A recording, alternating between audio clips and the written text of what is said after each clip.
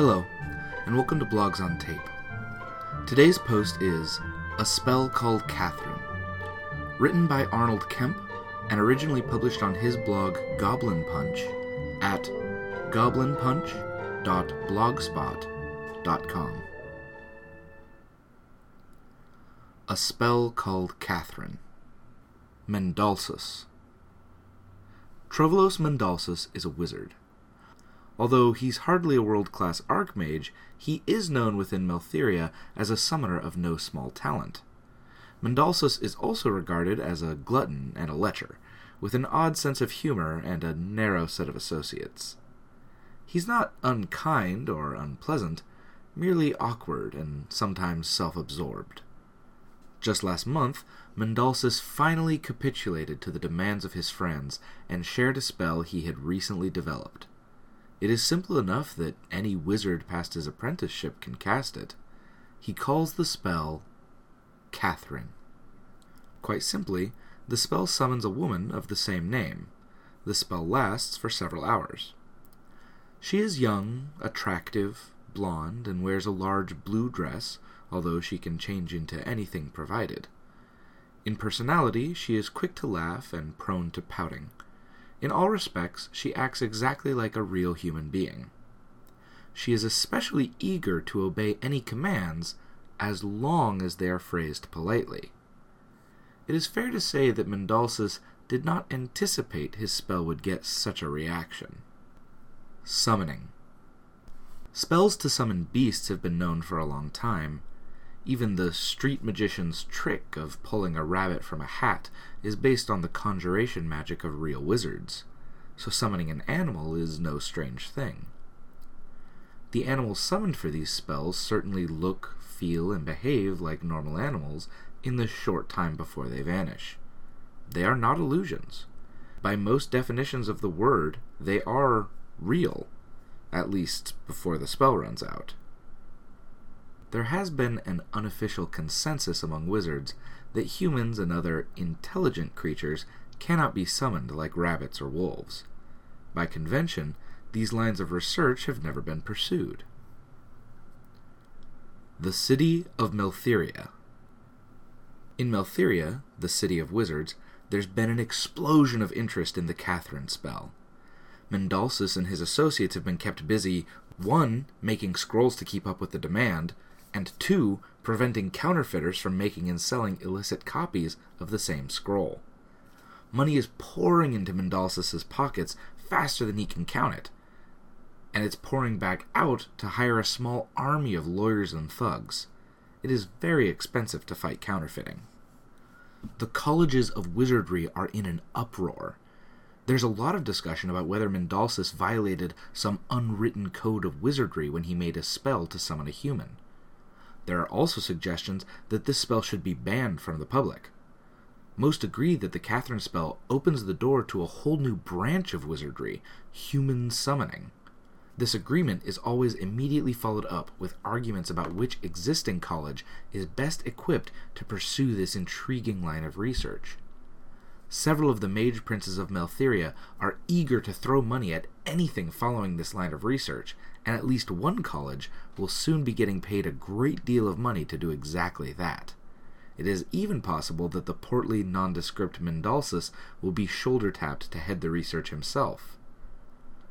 The police force of Meltheria has already begun issuing announcements and placing posters.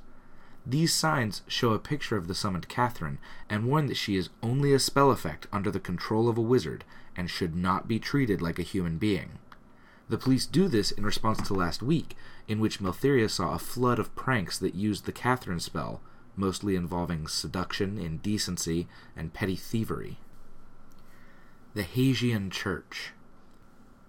The single most powerful institution in the world, the Church has already spoken out against the Catherine spell.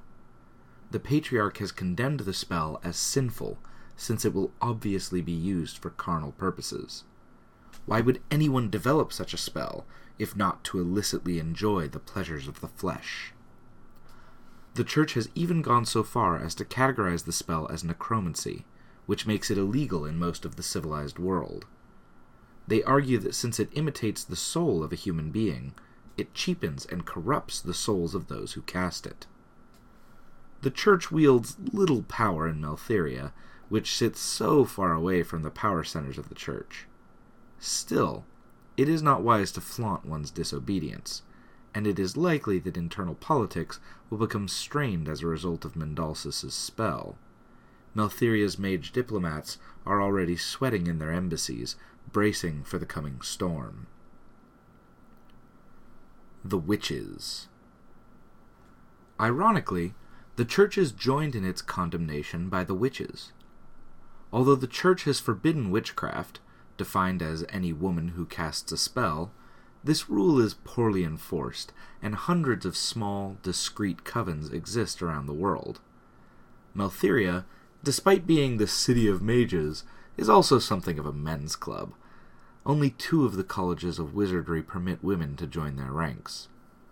The liberal headmaster of the Autumnal Eye, Aloysius Farrak, has already publicly stated his opposition to the Catherine spell. He has invited all who wish to protest the human conjuring to stay as his guests while the mage princes decide the fate of the Catherine spell. He implicitly included witches in his declaration, and his house is currently home to many strange guests from all corners of the globe. As they have been prevented from a legitimate forum for their arguments, some of the witches, and wizards in protest, have found other ways to voice their disapproval. Mendalsus, the mage princes, and the college headmasters have all seen letters pour into their houses, sometimes literally, as in the case of Alec Ward, who was writing a letter in his study when he was suddenly buried by the arrival of several thousand paper birds, each of which contained the same furious letter. Mage Prince Auroch has been turned into a woman, and has had no luck so far in breaking the enchantment. And there are rumors that Mendalsus' penis has been spirited away, or at least rendered impotent, something that would explain his foul mood these days. The brothels. There are also a great deal of other third parties that are interested in seeing the Catherine spell outlawed. The spell could put a lot of people out of business, especially if similar spells are developed. Catherine. Last week, a woman was told that she couldn't buy grapefruit because she wasn't a real person. The grapefruit seller pointed to a nearby sign as evidence and told her that she was a spell effect. The spell effect complained to the guards, who promptly arrested her. She was held in custody while the guards waited for her to disappear, except she didn't. The city guards of Maltheria have been trained to be wary around spells. They are so suspicious, in fact, that the woman was in jail for 2 days. Only after numerous people came by, testifying that they were her friends or family, was the woman released. Her name is Catherine. She looks almost exactly like the spell construct. The real Catherine has a few more lines around her eyes, and the spell Catherine has a slightly larger bust, but everything else is identical. She even owns a blue dress like the one that the spell Catherine is summoned in. Catherine claims that she worked as a prostitute in one of the poorer sections of Maltheria. She claims she was hired by Mendalsus, both for her usual talents, as well as for some minor magical experiments. She claims that she wasn't told what the experiments would entail, and has demanded restitution for her exploitation and unjust imprisonment. If she is awarded any money, it will be a fortune. Many copies of the scroll have been sold, something that only increased after hearing that it might soon be outlawed. So this is no small sum of money. She has even announced that she intends to testify against Mendalsus, and with the money from the sales of her spell, she will give back to her family and to the church. In fact, she has already sworn off prostitution and has spoken of the evils of that profession. It is rumored that she was aided in this moral decision by a large sum of money from the church. Catherine has already received many threats. Wizards have sworn to dispel her.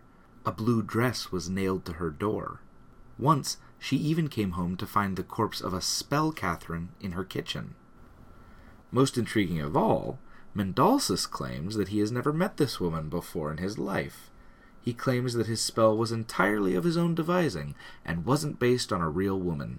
He claims that the real Catherine is an illusion created by a rival wizard who intends to scam him out of his fortune. This is not impossible.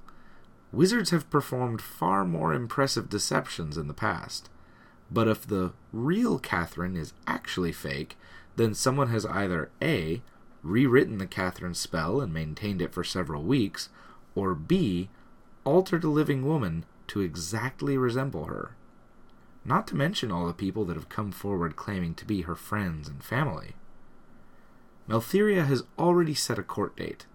The trial will decide the fate of human summoning, distribute a vast fortune, and, possibly, even determine the fate of our immortal souls. An ethical dilemma. At the heart of this is an ethical question. If you decide to run this in your campaign, or something similar, don't let your players off the hook. No matter how you insert this into your game, I strongly recommend creating a situation where your PCs pick a side. The situation in Maltheria is certainly delicate enough that a small group of dedicated people could tip the decision either way, and your players will enjoy seeing that, yes, they can cause permanent and significant changes to your campaign setting. Either way, they are guaranteed to emerge from this scenario with new enemies, and hopefully, with some new friends as well. Hi Reddit! I'm under no illusions that this is a watertight plot. I sort of made this stuff up while meditating on a theme. I do think there are a couple of gameable ideas here, though. Steal the concepts your gaming group might like, and discard the rest. Jeet Kune Do, motherfucker. At the very least, your level 3 wizard can have fun exploiting the hell out of the Catherine spell. Contrived? Yeah, a little. Forced? Shouldn't be. If your players don't give a fuck about defining sentience and personhood, don't try to make them. If they want to kick down doors and smash faces, let them. The Catherines. They probably don't have memories, but I think it would take most people a while to realize that.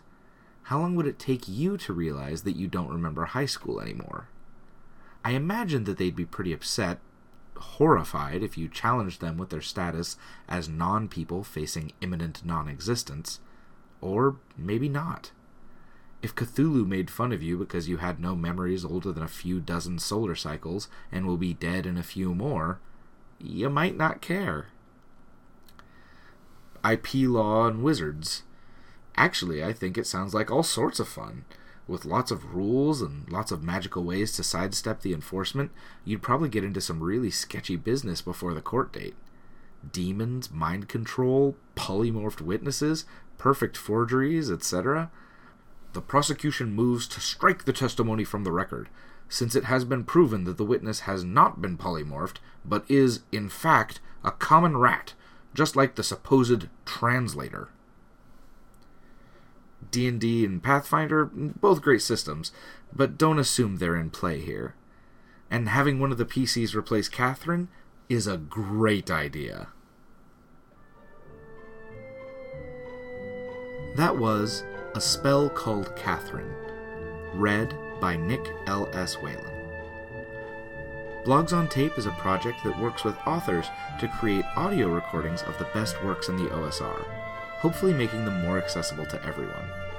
Thank you for listening.